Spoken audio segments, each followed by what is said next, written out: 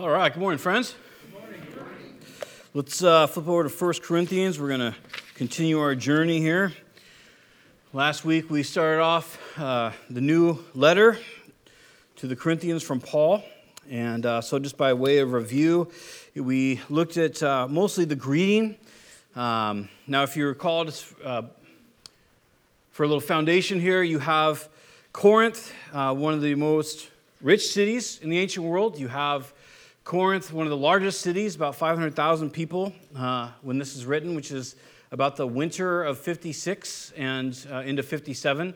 Was written, most scholars believe it to be written out of Ephesus, and Paul's writing back to them. Now, we know that this is 1 Corinthians, but this is not the first letter, because Paul, in the middle of the letter, says, this is the second time I'm writing to you. But this is the first time that he does write to them, and he's writing them about correction. And it's a difficult letter. And really last week what we looked at was Paul's heart, right? Because we know, because he tells us in 2 Corinthians, he said, when I wrote that letter and I handed it off, he says, I cried because I knew that it would cause you grief. I knew it would be difficult for you. He says, but because you've repented or turned around in these ways that I've called you to, I rejoice that I sent it. That even though it caused you grief, it was for good, right?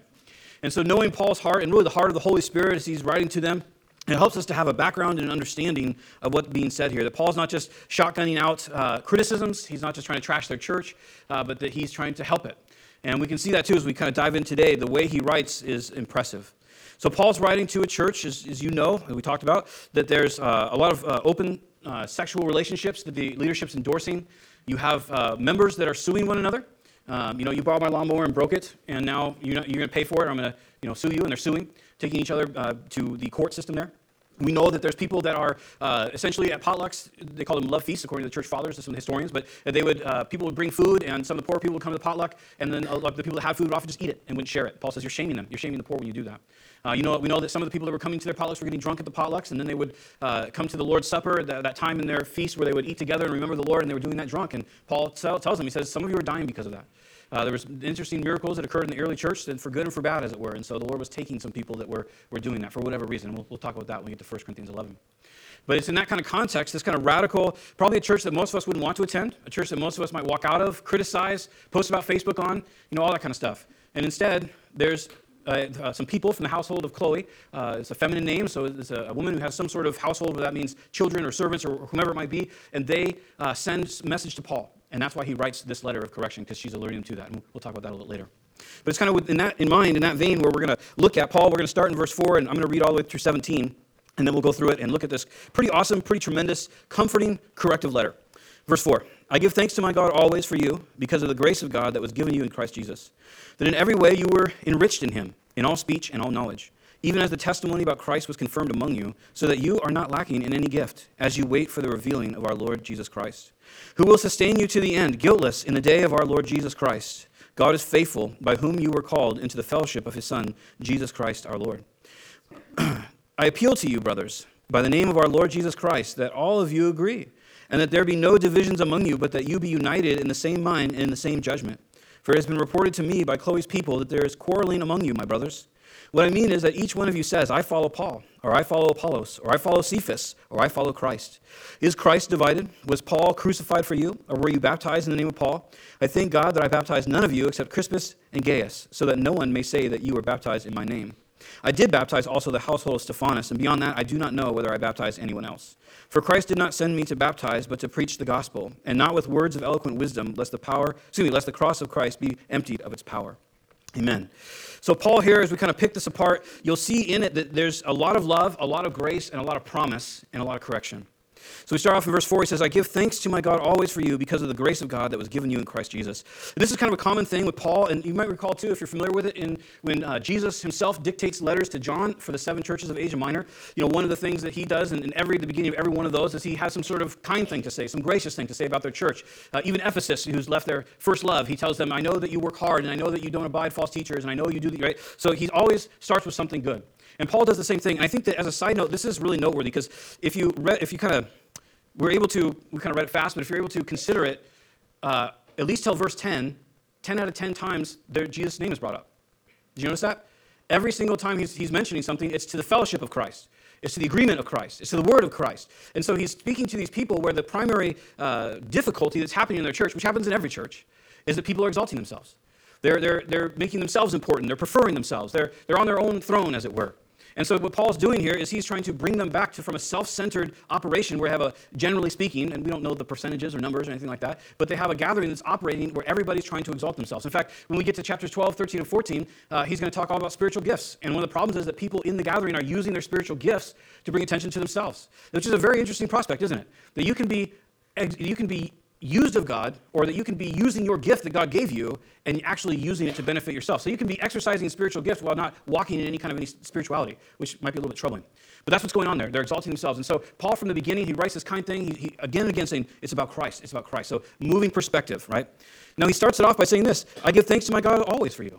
And you might have noticed that over and over he calls them brothers. Now again, this is the Greek word, the coined Greek word for brothers and sisters. It's an inclusive word that he's using. But he greets them and he talks to them. And the first thing he says is, I'm thankful for you. But he says the reason he's thankful to them, he says, for because of the grace of God that was given you in Christ Jesus. So here's this radically dysfunctional church. In fact, let's look at what he says to them. And if you flip over a page there to chapter 3, this is how Paul describes them. He says, but I, brothers, there again, relating to them as brothers, could not address you as spiritual people. That's kind of rough. He writes them a letter, he says, I couldn't talk to you like you were spiritual people. He says, but as people of the flesh, as infants in Christ, I fed you with milk, not solid food, for you were not ready for it. And even now, you are not yet ready, for you are still of the flesh. For while there is jealousy and strife among you, are you not of the flesh and behaving only in a human way? For when one says, I follow Paul, and another Apollos, are you not being merely human? So Paul's making this set. The word there, flesh, if you're not familiar with it, we just got done with Romans, right? If you're not familiar with the word flesh, it's sarka. It's where we got our word sarcophagus. It's literally, it means, or ironically, sarcastic. It literally means dead flesh, rotten flesh. So that what's being implied there is Paul is saying, you're operating from a place of death. You're operating from the old Adamic nature. What we received, whether it's a debate, I suppose, but at least seminally, and if not spiritually, we received from Adam, our fallen nature. And so what he tells them in Corinth, he says, look, he doesn't say you're not saved, right? He's acknowledged, he says, look, the grace of God is there. He's gifted you spiritually. You guys have all this stuff going on. What he says to them is, you Christians, you're babies. You're not walking with any kind of Christian maturity. You're not making decisions like a mature person makes decisions. Just think about in your own life, your own maturity, or if you have children, their maturity. And how when they're little and they're completely immature, all their decisions are what? Me, right? They could care less. You have a candy in your hand, they'll try to get it from you. If they were 18, if they had the strength of an 18-year-old and they were 2, they would kill you and take your lollipop, right? Isn't that what children do? One of your kids ever taken a swipe at you? I mean, think about that. That's violence just coming out. Then as they get older, right, you're trying to train them like, hey, I understand you have those feelings and emotions, but here's tools that we use to deal with them, and this is how we repent and turn our hearts back to Christ and these things. And they develop maturity, right? And so instead of pitching a fit, they go, right? And they just sit there because they know. They know the fury will come. You're like, oh, did you have something to say? Because I feel the Xbox going away, right? Or whatever it might be. But so as people mature and then you grow into adult, all of a sudden, like Christmas morning isn't about getting, it's about giving. Something changes, right? Maturity brings about something inside of you. And so Paul tells them, he says, you guys are Christians, but you're like little babies. You're only responding and caring about yourselves. You're only operating about yourselves. You're promoting yourself. Now, we know that babies do that in a sense, in innocence. It's all they can do, right? They can just cry and need, and that's about it. And then later on, I think when they're like 25, it changes. But you have, so you have this comparison here where Paul just says, like, this is what you guys are acting like. And he says where it's coming from is this, your sarka, your dead, your old nature. Now, we know from Romans that we're told that a Christian has that dual nature. We have that old nature that has been put to death. In other words, it's been rendered inoperative. We don't have to obey it, but it's still there. But we have a new nature now because the Holy Spirit has somehow attached himself. We say he's in us, but realistically he's somehow attached to our souls. We have some sort of bond now with the divine. Not that we are divine, but that we have a bond with God and we receive from him instruction and encouragement and strength and all those things. And he says, you're not responding to what God has given you, this is his spirit and his fruit. You're responding to the old person. The old man, the old nature. You're responding to how we used to be before we were Christians. So that's who he's talking to. So it's important as we consider that. He writes to these people that we're speaking in general. Obviously, Chloe's household is there, and they seem to be wanting to walk with God in the Spirit. So we're not trying to make some sort of blanket statement that everybody in Corinth was like that. But generally speaking, that's the air of the letter, right? So he's speaking to those people. So he begins and he says, look, I'm thankful for you. Isn't that kind of wild? Are you thankful when people are immature in your life? Not usually. Usually it's frustrating, right? It can give you anxiety. It can make you depressed. When you deal, especially someone you love, if they're acting in an immature, terrible way, it's very grievous, right? You don't really think, I'm so thankful for you, right? This is great. I'm really enjoying this. I'm so glad we could have this interaction. Typically not, right? So what does Paul say? Because he starts it off by saying, I'm thankful for you. He's going to go on in the letter, and he's going to say, the more I love you, the less you love me. He's going to say, you say that I'm weak and my letters are really strong, but when I show up, I'm weak and present. He said, you say my speech is weak. So they're smack-talking him, the guy who started the church. They're all these things. But he's able to write to them and say, I'm so thankful for you. But he says exactly why. He says, I'm thankful for you because the grace of God in Christ is given to you. He says, I'm thankful for you because I know you're God's people and I know that God is working in your midst. He's not done with you. He's not condemning you. He's not trashing you. He's not trying to do away with you. He says, I'm so thankful for you guys because you're precious. You have inherent value in you because of what Jesus did in your creation as physically and also now in your spiritual recreation, as it were, through salvation. So he's able to look at a person outside of what's going wrong, outside of how they're acting out or these things, and say, I'm very thankful for you. And this is an important concept, and I want to kind of pull this out of the letter for a second and kind of into our own lives, in the sense that sometimes somebody might talk to us about something that's going wrong. Or we might talk to somebody else about what's going wrong in their life in a desire to help them. This is a really excellent formula for that. Because if you come to someone and you say, hey, can I invite you over to my house or whatever? Can we talk? Can we go to coffee? And you sit down and you say, okay, now there's some problems and I'm going to fix them. And really the problems are all with you and not with me at all. And that's why I'm here. Because I'm better than you. And I understand more than you. And you're welcome. Right? Is anybody going to respond well to that? No, they're not. And we wouldn't either. So Paul starts by saying this to them. He says, look, to these rebellious, worldly, immature people, he says, I'm so thankful for you, and I know that God has grace for you. He has favor for you. He's doing something in your life, something in your church. This is completely foreign to our society at large, isn't it? Because it's weird how we think that wrath and dominance will change people.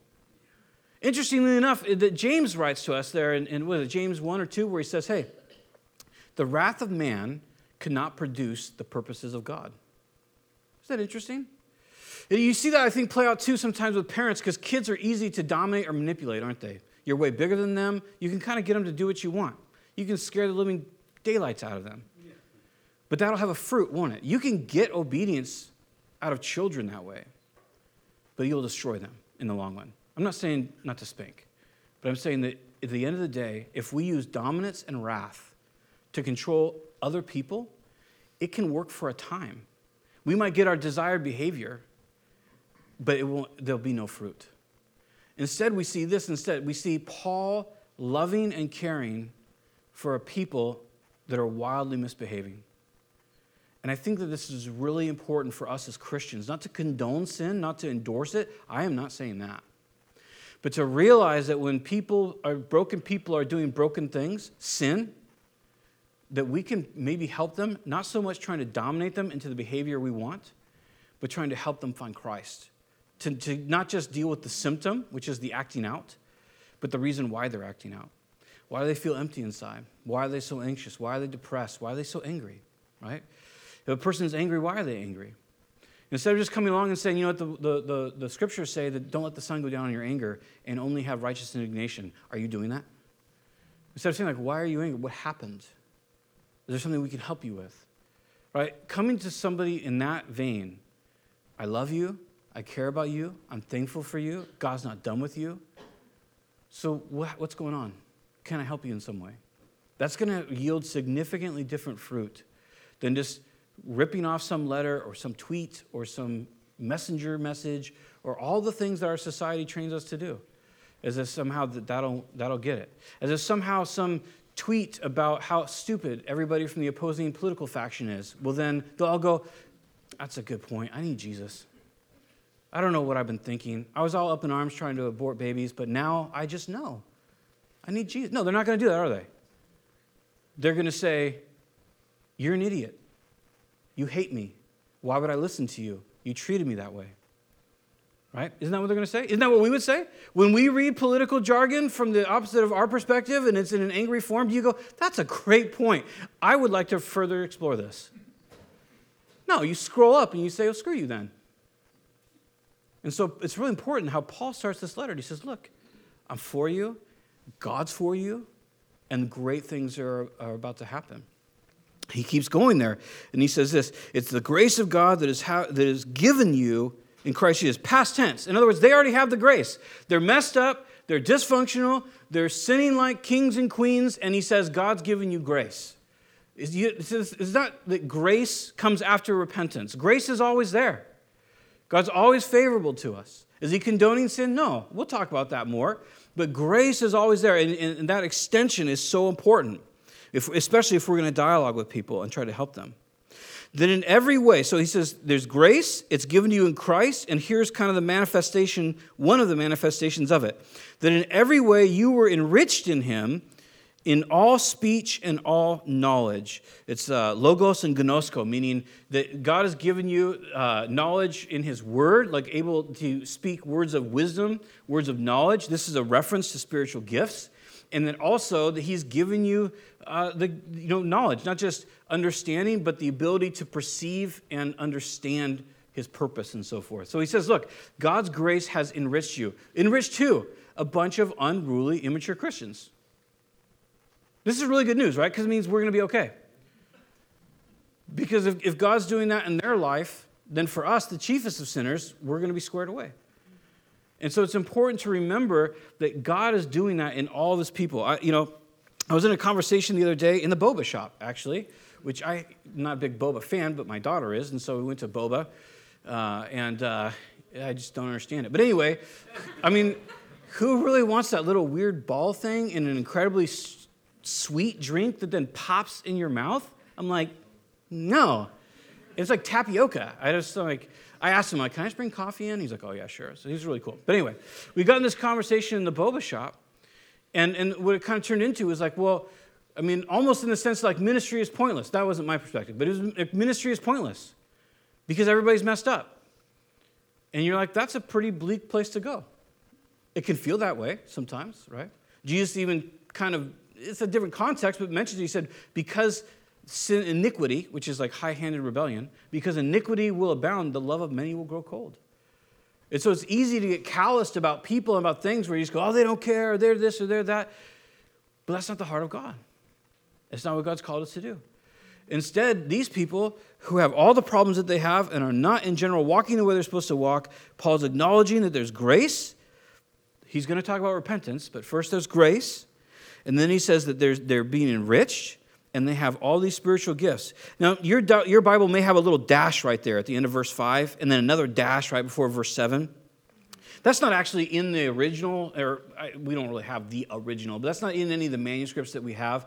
That's there just to kind of denote from English translators to try to point out that this is kind of a parenthetical or a thought that's kind of in the middle of it. Paul's the king of this. If you read Paul's letters, a lot of them, he'll start off with greetings in the name of the Lord Jesus, who dominates the world, is incredible and wonderful and paid for you and died. Anyway, hi, and he kind of has these like parenthetical things. And so this is one of them.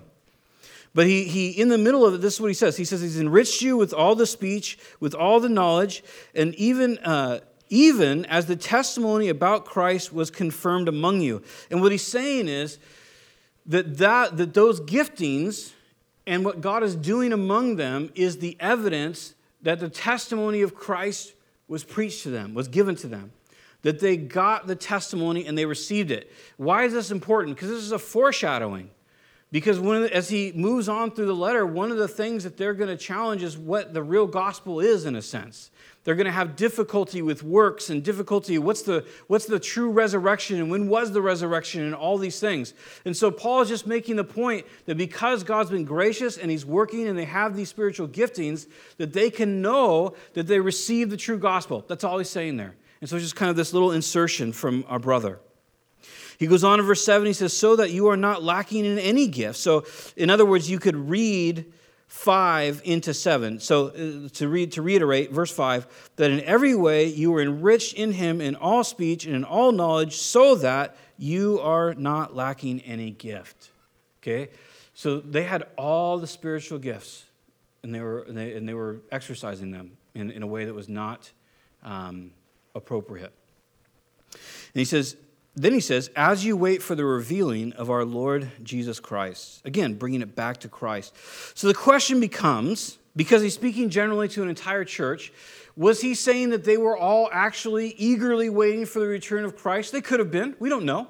We have a lot of duality in us, don't we? In other words, we have a lot of conflict in our souls oftentimes. We can have great passion for the return of Jesus and yet have a very obstinate and difficult time letting go of this sin over here, can't we? Isn't that kind of how human beings work? And so, I mean, it could be that there was that kind of a duality going on, or he could just be saying, which is also would be true, is that those gifts that you have are to essentially prepare you and other people in your body for receiving Christ until he comes. In other words, preparing you for the return of Jesus Christ. Because that's what spiritual gifts are for, right? They're for the building up of the body. Isn't that what Ephesians 4:16 tells us? That the body builds itself in love as every joint supplies. We talked about this not too long ago, that Jesus could have decided that he would, have like the ultimate satellite church and satellite locations, and he could have just, used a GoPro in heaven and, shot himself out to all those who call upon the name of the Lord, or chosen to spoken to us each individually sitting in our home all of a sudden at 10 a.m. on Sunday morning, and Jesus pops in. He could have done a million things. But instead he said, here's what I'm going to do. I'm going to get a bunch of really broken people. I'm going to save them. And then I'm going to stick them all in one place where they're all broken together. And then I'm going to raise up other broken people to help them with their brokenness through my Holy Spirit's power. And we were like, I really like option A, honestly. It seems easier. But that's not what he decided. Instead, he said, because of who we are and how we work, no. You're going to build each other up in love as you respond to my Spirit and as you work amongst each other. And think of the richness that you've experienced in your life through God's people. The brokenness and the richness. And oftentimes the brokenness, once it's healed, helps us to understand human beings, to love them more. It's incredible the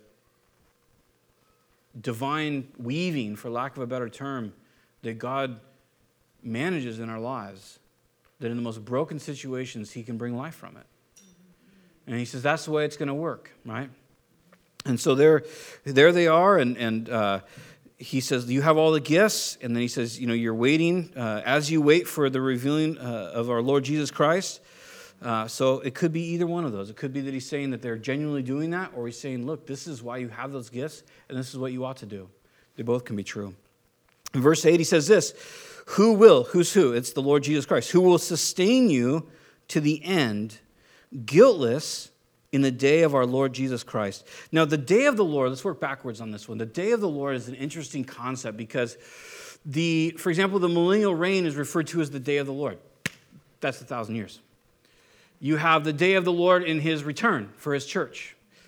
It seems like, and this is just an opinion, you can throw it right in the trash. It seems like the day of the Lord seems to cover from the rapture, which I would come from a pre-tribulation rapture.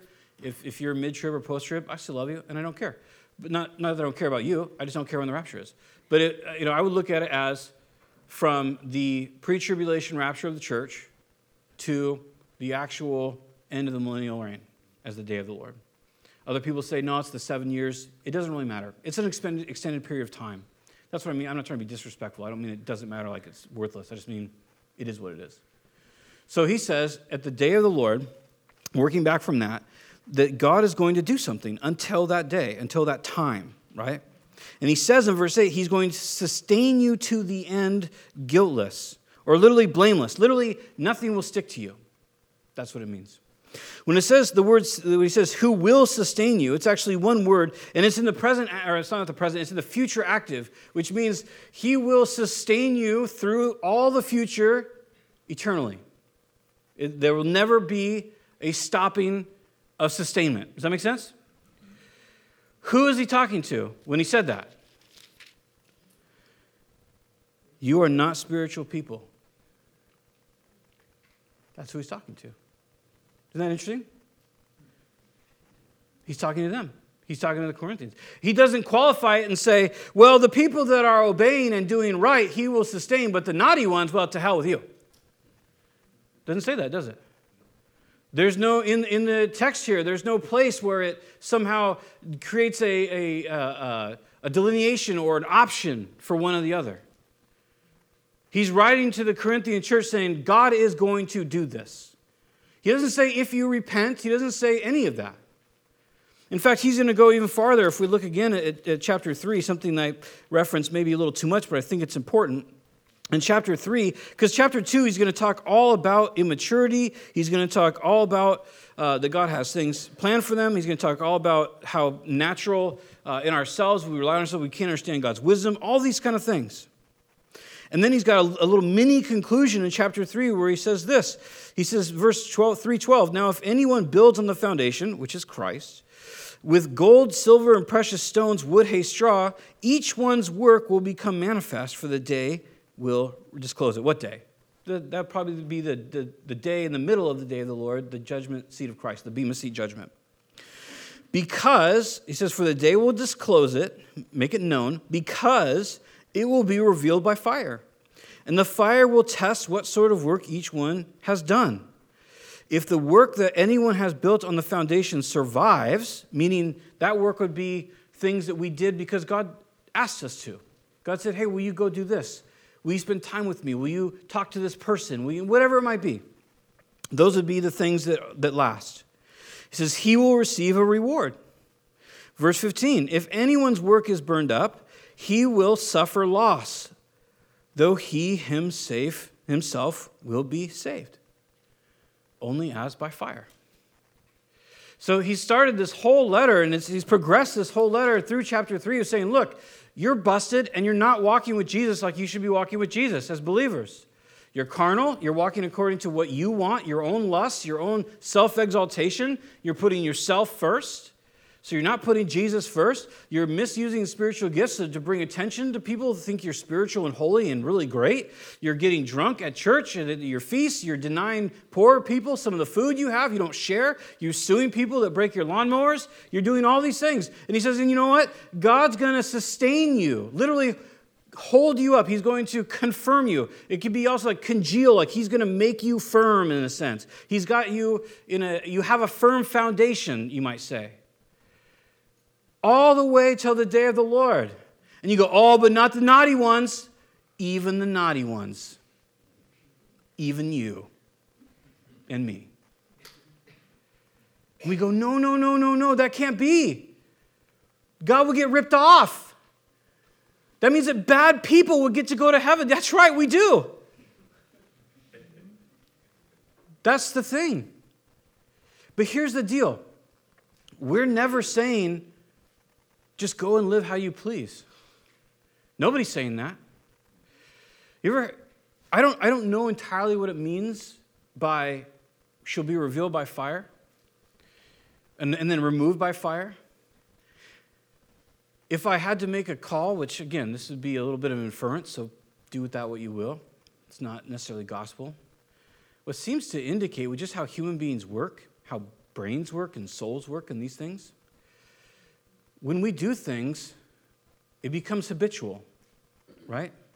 It becomes easier and easier to do.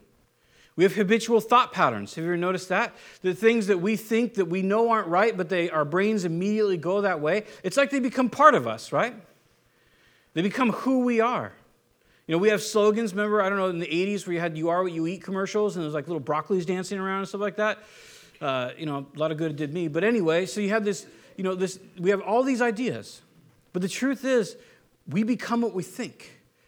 And we are what we say. From the abundance of the heart, the mouth speaks. So what seems to happen to human beings is that becomes part of our identity. If I'm a rude person and I perpetually prefer myself and pose myself over others, that becomes who I am. And because Jesus loves me so much and he said, I'll be saved, I can build a life of selfishness, which is what they're doing. And he says, when you stand before me, that will be disclosed. It will be known. I don't think for shame purposes. I think for reality checks. It doesn't seem to be, we're told that he bore our shame at the cross. So it would seem weird to me that in the very end, he'd be like, actually, shame, shame. But it's in fact the idea that to reveal to our own selves, and then to say, I have to remove it. And he says the way I'm going to remove it, it's going to be fire. And I don't know what that means, but it sounds bad, doesn't it?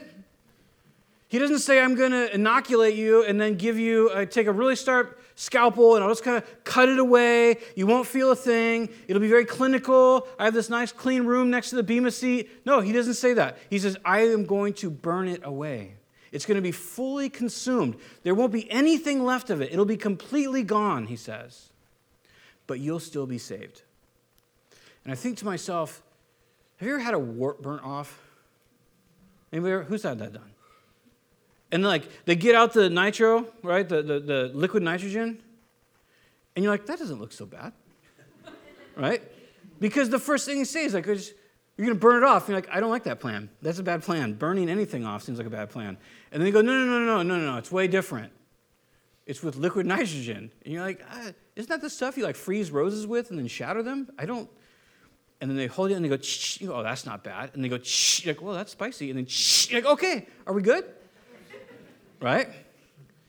And again, I'm not trying to give some sort of fear factor sermon here. That's not my heart. But that's just a tiny little virus in one place in your body. And it's just your body. It's not even your soul. And it's burnt off. And I just think to myself, I don't think any of us are going to be super amped when that happens. I will say, and this is inference, so please forgive me for that, but I think it's inference from, evidence, where he says, Jesus himself wipes away every tear, but we're told there's no tears in heaven. So where is Jesus wiping off tears? And it's just my opinion that I think that when we go through that fire, and some of us more and some of us less, but it's not for us to say of one another, that I think Jesus will be right there to wipe away the tears, the bitterness, of the reality that I held on to that my whole life, that I never forgave that person, that I always shouted at people in traffic, that I always tried to dominate people because I was fearful if they knew who I really was, that I always, whatever it might be. And I think he's going to graciously wipe away that tear, and then we'll be saved completely. New body. Into heaven we go. So I'm by no means trying to advocate loose living because sin is hard. I always think of that proverb. The way of the wicked is hard. And we probably all know that experientially, don't we? When we insist on selfishness and wickedness, that is a hard road. It's a bitter road. It's a lonely road. It's an angry road. So we're not saying, hey, let us sin that grace may abound. We're just saying, you are secure in your salvation. And God has grace for you, and he has love for you, and he will never let you down. He'll never let you go. And that should generate, I say should, I want to be careful with that because there's no guilt or shame here. But I think the more we understand that, at least it's been true in my own life, the less I want to go out and sin and be like, oh, good, I have liberty. And the more I want to cherish him. You know, when I was a young kid, when I was 16, 17, I had two different bosses. The first one was Bill Farrell from Taft, California. I'll never forget Bill Farrell because he used to leave every day at 2 p.m., go down to the Eagles and just get crazy sloshed. And then he would come back in one of two moods. And one mood would be like, you guys all suck, right? And the other mood would be like, you guys are the best. And we worked hard because we wanted to get yelled at because we were 16. We didn't know we had rights. So we just worked hard so we didn't get yelled at. And then I had another boss, a guy named Damien Chiapella. And I wasn't a big drinker, but if we had I used to fix cars for about 16 years. And if we had a busy day, he'd send one of the guys to go get a case of beer. I'm not advocating for that, but in his way, it was kindness. Just to say, hey, we're just going to have some beers and hang out for a while. If we worked hard, like some days, if we were really busy, we might start at 7 and then skip lunch and go home at 7. We're a really busy shop. And he would buy everybody dinner, give everybody $100 at the end of the day. And you know what we did? We worked really hard for him. Way harder than old Bill Farrell. Way harder. Because he cared for us. And so I think as we explore the grace of God and his kindness and eternal security and these things, they don't cause a person to go, well, then screw it, I'll do what I want. I think they cause a person to go, he deserves my whole life. He deserves everything that I am. And to rob him of that is a disservice to him and to me, right? Because he's so kind. He's so gracious. Paul's going to go on here, and he's going to say this: God is faithful. Now, the cool thing is faithful there is an adjective. You go, why is that so cool? Because it's not saying that God sometimes acts faithfully, right? In other words, there may be a time when he's not faithful. It is just a descriptive word of who he is. It's defining God. God is faithful, not God practices faithfulness, right? We practice faithfulness, meaning we repent, we turn to Christ, we try to help. We practice faithfulness. We're being changed on the inside. God doesn't practice faithfulness. He is faithful. Does that make sense? So Paul is now reiterating this promise to the Corinthians, bringing them back to Jesus, that God is faithful. This God that is faithful is whom you were called. He called you. Your calling is based on his faithfulness. We're not talking about tulip here, not at all, not even a little bit. Calling is based on foreknowledge and those who would choose him. But those whom that he would choose, he called them. And so we're called into what? Into fellowship. Not into slavery, not into forced obedience, into fellowship. This is the same word, if you've been around Christian circles long enough, it's koinonia. Lots of churches have koinonia groups because it sounds trendy, I guess, because it's Greek or whatever. I don't know. Makes you go, a what group? Ooh, I'm in. But so it's literally, it can be translated fellowship, meaning intimate, platonically intimate relationship. It's also the same word that he uses in 1 Corinthians 11 when he says the cup that we drink. Is it not the communion or the fellowship, the koinonia of his blood? And the bread that we eat, is it not the koinonia of his body? Right? So he's using it as it's the form of this crazy, awesome friendship and intimacy with Jesus. And he says, the faithful God called us. Our calling is based on his faithfulness, and he's called us to that communion, to that koinonia, that fellowship with Christ. Jesus put it this way. He says, I don't call you slaves. I call you friends because I tell you all that I'm doing.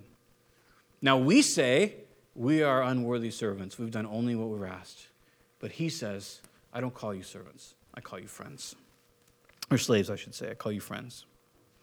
So he's going to go on there in verse 10. Now it's going to change, and he's going to start off to talk about the first thing. And really, it's the first thing, but it's kind of the foundation for all the things that are causing difficulty in their church. And again, it's self-exaltation. Number one, he says, I appeal to you, brothers. I encourage you. It's a kind thing. He's not saying, you better. He's not yelling. He's not having a freak out. He's not demanding. He's saying, I encourage you, brothers. Again, the Greek word for brothers and sisters. It's an all-inclusive word. He says, I appeal to you by the name of our Lord Jesus Christ. So what does that mean? Is he saying, you know what? I'm telling you to do something, and this is coming straight from Jesus. So there. Not exactly. Really what he's saying is, just like when we talk about praying in Jesus' name, you don't have to end your prayer with, in Jesus' name. Because the idea of praying in Jesus' name is more, it's not like a genie where you say, I want a Ferrari, and I want this, and I want that, in Jesus' name. And you rub a golden chalice thing or something like that. It's not what he's saying. It's the idea of praying according to his will. Praying according to what Jesus would want. So when we look down here, what he's saying, the idea here is this. He says that he's encouraging us, his brothers, in equal footing. He says, by the name of the Lord Jesus. In other words, according to what Jesus wants. But it's an encouragement. It's not a demand. That all of you agree and that there be no divisions among you. Now, the word divisions is where we get our word schisms. And in Greek, the Greek word is where we get our word schisms. It's kind of fun. It's like schismata.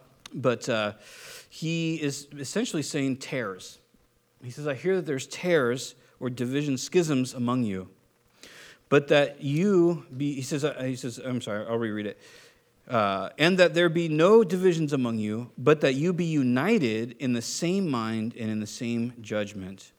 So he's going to go on to expand on that, but I want to make a point here. He is not saying literally that like we all have to like the Seattle Seahawks and we all have to have our favorite color be blue and we all have to, that's when he says that you say the same thing or you all agree, he's not talking about superficial things. He's not even talking about, in a sense, peripheral doctrines. Doctrines about the rapture or doctrines about whether there should be drums in the worship or all the stuff, the differences that we have. Should we have incense? Should we not have incense? Should we wear ties or not wear ties? He says he's not talking about those things. He's not saying you all have to say the same thing, right? What he's talking about is essential realities about Jesus. And we'll see more because he expands on that.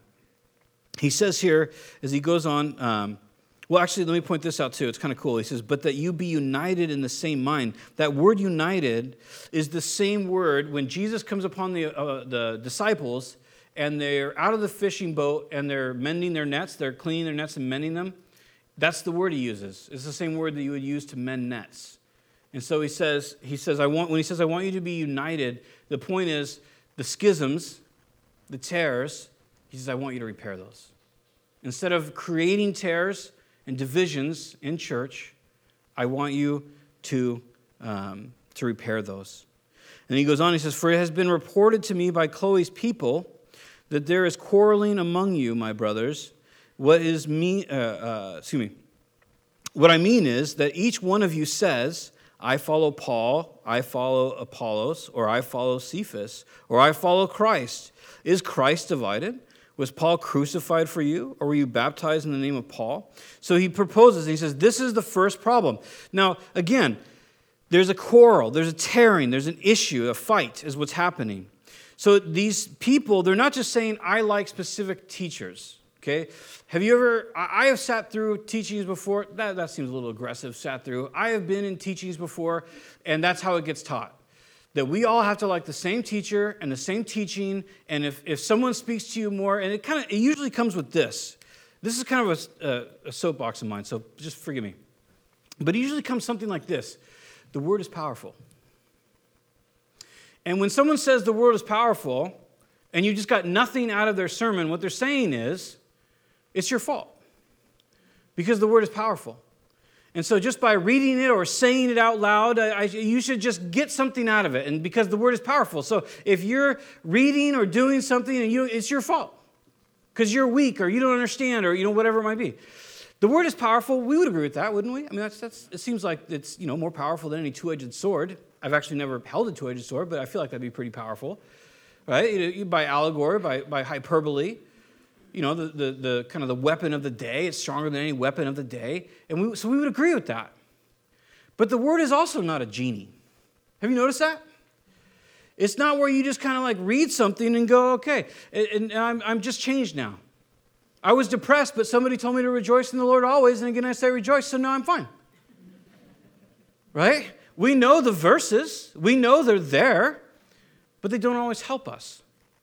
And so we have to be careful because he's not just saying like, it doesn't matter, anybody can just stand up and spout the word and we should just all like them equally. No, he's saying that. We should love them equally. But there's going to be different people that speak in ways that we understand and different people that don't. There's certain books you can read.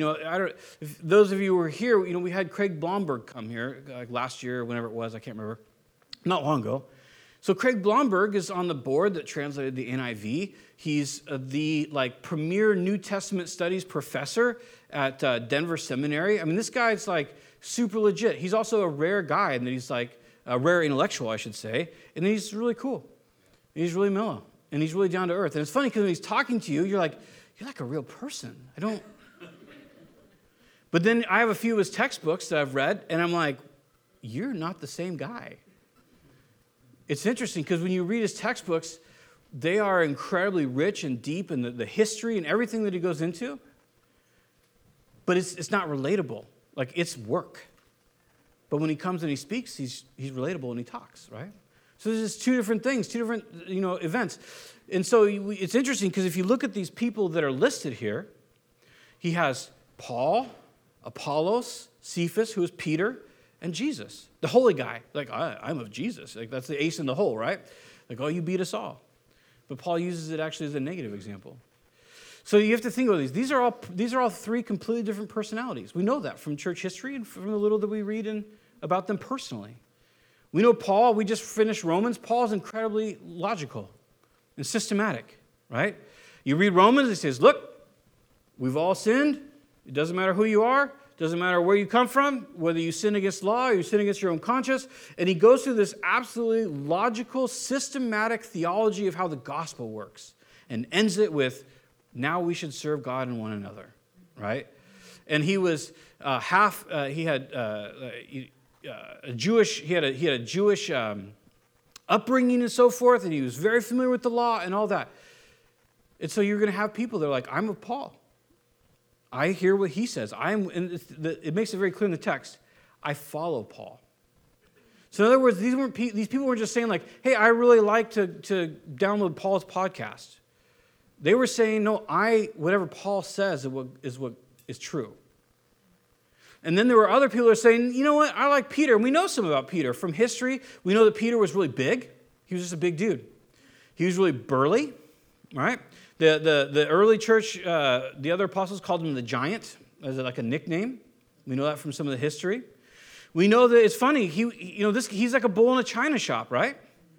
You have, for example, when Jesus makes them all breakfast at the end, after his resurrection, and Jesus tells Peter, he confronts him and he says, hey, do you love me? Feed my sheep. He has that interaction with him.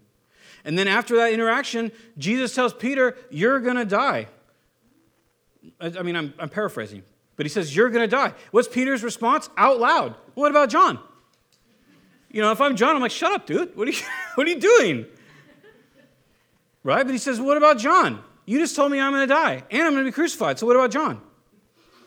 And then Jesus tells him, well, if I say that John's going to live forever, what's that to you? And then it's just like church. A bunch of rumors start. Everybody starts saying, John's going to live forever. It's kind of funny. It's like exactly the same how it works today. But so Peter just blurts out verbally what he's thinking. We also know in that same instance when Jesus is there on the shore, it's a repeat of earlier when he first called them to ministry, and they're out fishing because Peter, this great leader of the people, Jesus says, hey, I want you to go wait up here, and Peter says, I'm going fishing. And then the other fellows go, well, we're going to go fishing too with you. So he stumbles the entire church at that point, and they all go out fishing. And then in my mind, as it plays out, it's really early, and then Jesus is on the shore, and he makes a fire and puts some fish on it and whatever. And he calls out to them, and he says, hey, have you caught anything? And they're like, in my mind anyway, I don't know how it really went, but I'm like, no, leave us alone. And then they're fishing, and so Jesus says, hey, cast the net on the other side. And so they throw the net on the other side. All of a sudden, the fish, right, just like before, the fish come, and John whispers, or he doesn't whisper, he's like, it's the Lord. And Peter, he rips his clothes off and dives in the water and starts swimming to get to Jesus.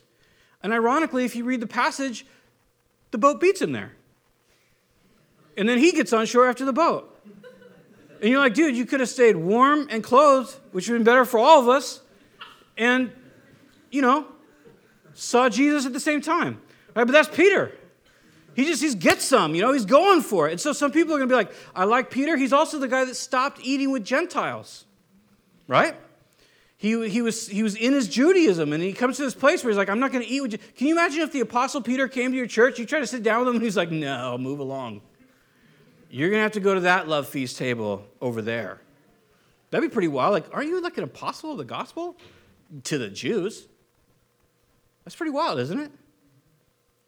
So people might be like, I like Peter. He's kind of got this Jewish thing going for us. He's kind of this burly Jew guy. I can follow that.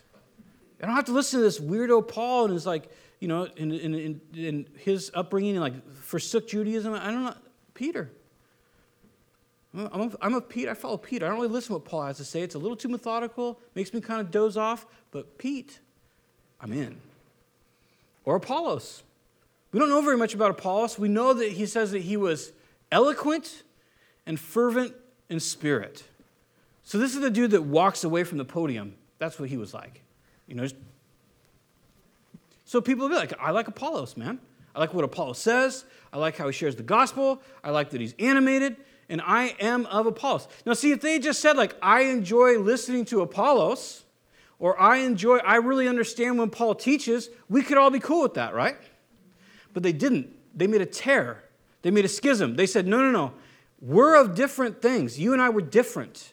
You're one of those Pete guys, and I'm of Paul. Even Peter says he doesn't really understand everything Paul says, so you're kind of with the weaker guy, right? So they made tears out of it.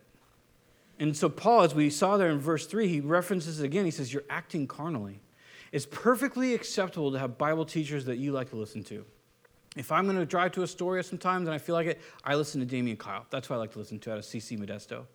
There's other people that I like to listen to, but you know what? For every one guy I will listen to, there's probably 100 guys that I turn off. Not because I think they're bad or naughty or whatever, but just because it doesn't resonate with me as well. Even here locally, I think I'm reasonable friends with Chris Garrison from PBC, Peninsula Bible. He's a great guy, loves the Lord. So I didn't know this, but someone texted me the other day, and was like, yeah, PBC just started 1 Corinthians also, the same Sunday we did, last Sunday. So that's kind of weird, so I thought I'm going to listen to Chris's teaching, see what he had to say, and, maybe learn a thing or two. And so I started listening, and it was funny, I texted a buddy of mine, I'm like, we are very different, Chris and I. And so we had a different intro. We had a different perspective that we came from. He came from more of a perspective of kind of comforting in world events and so forth. And I tried to come from a perspective more along the lines of like, these are broken people, and we're broken people have hope, kind of a thing. And then kind of in the middle of his teaching, very similar things got said. It was almost the same in a lot of ways. And then in the end, he had a different application than I did. I will say this, and this is not an insult, it's not a slight, because I think Chris is a great guy. He's much more professional than me, hands down. Like, you're like, that dude's a pastor. I think with me, you're like, that guy's got some interesting things to say, because he's kind of weird, but that's cool, like, we're in, all right? So there's going to be people that are, like, super more comfortable with Chris, right? And that's totally fine. But if we were to start saying, like, those PBC people, yeah, they're of Chris, losers, we would be so wrong. We'd be ripping and tearing at the body of Christ. And so we don't want to go there. Have the people you like to listen to. That's completely legit. But never be of them. In other words, never reject others because of them.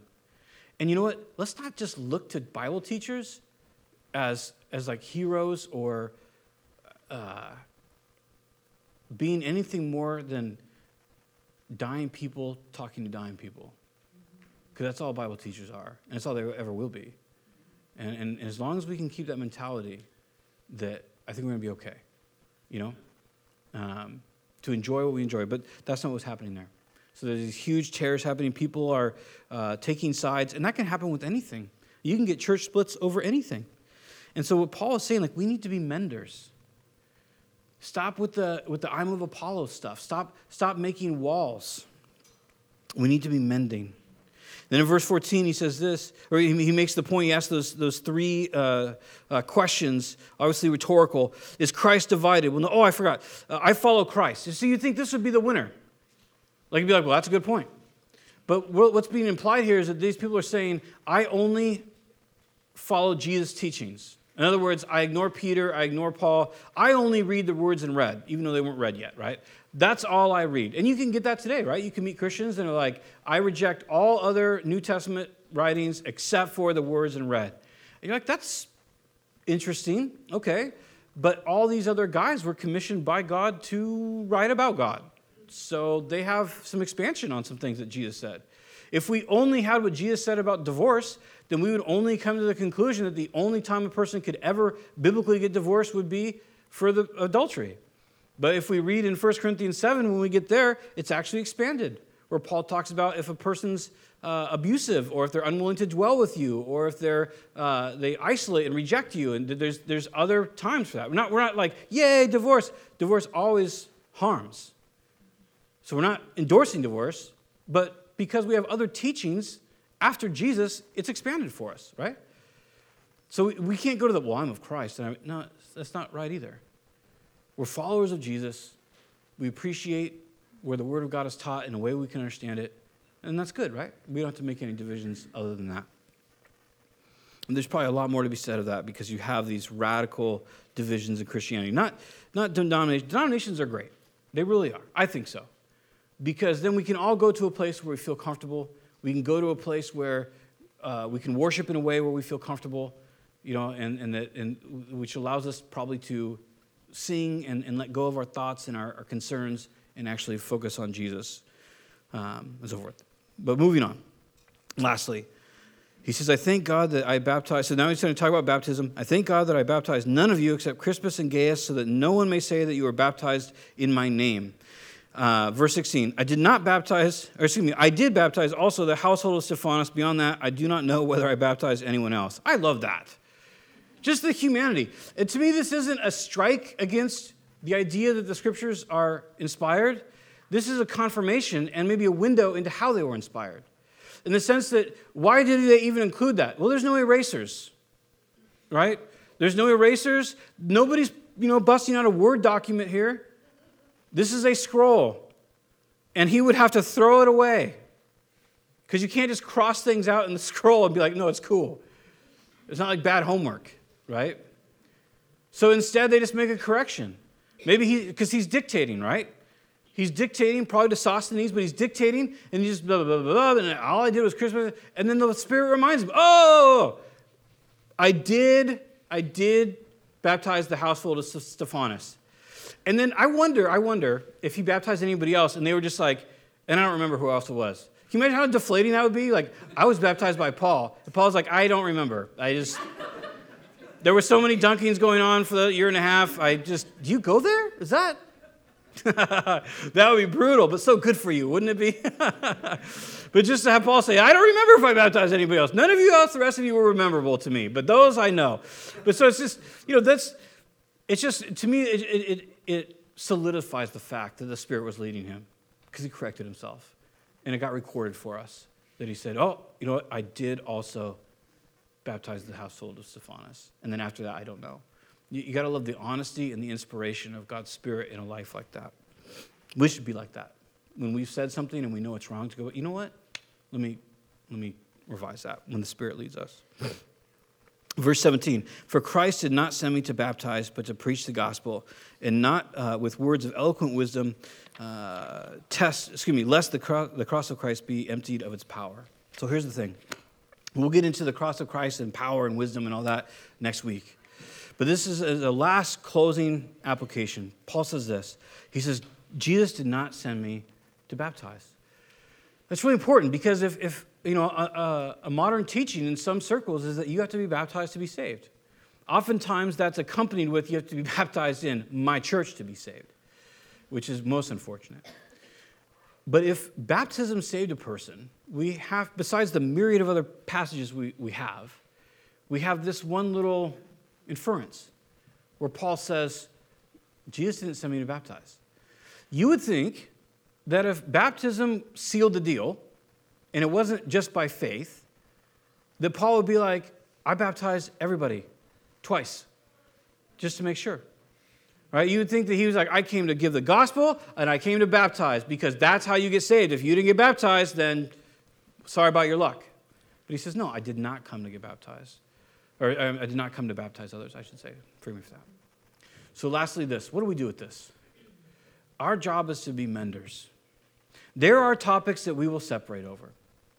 If someone comes in and they say, hey, Jesus is not really God, we're going to say, well, here's why we know he is. And if they say, nope, then we'll say, well, you can't fellowship with us because these are core important things. Or you can fellowship with us and you can never speak of that again. Or however it works, I don't know. So there's things where you just go, I just don't have fellowship with you. It's interesting because when Paul writes to Titus, he says something. He says, if you have a divisive person in your gathering, you warn them twice and you kick them out. Isn't that interesting? Because you would think no, you want that person to come in. You want to nurture them. You want to help them. And he says, no, someone who is divisive, someone who practices being divisive, that's their jam. He says they're warped, literally perverted or crooked in their thinking. And he says their God is their belly. They're serving their own appetites, whether it's for attention or dominance or whatever it might be. So we don't want to be making schisms. We don't want to be tearing the body apart. We want to be those that are mending. So as we're involved with each other, as we're helping each other, as we're building each other up, remember that. A kind word turns away wrath, the Bible says, the Proverbs say. A gentle word or a kind word. Remember that, I'm thankful for you. We can be thankful for people, even when they're just acting crazy. And people can be thankful, hopefully, for us when we're acting crazy. And then we can minister to people and help them. And not try to make schisms and tears and so forth, but instead mend those. Agree to disagree about things.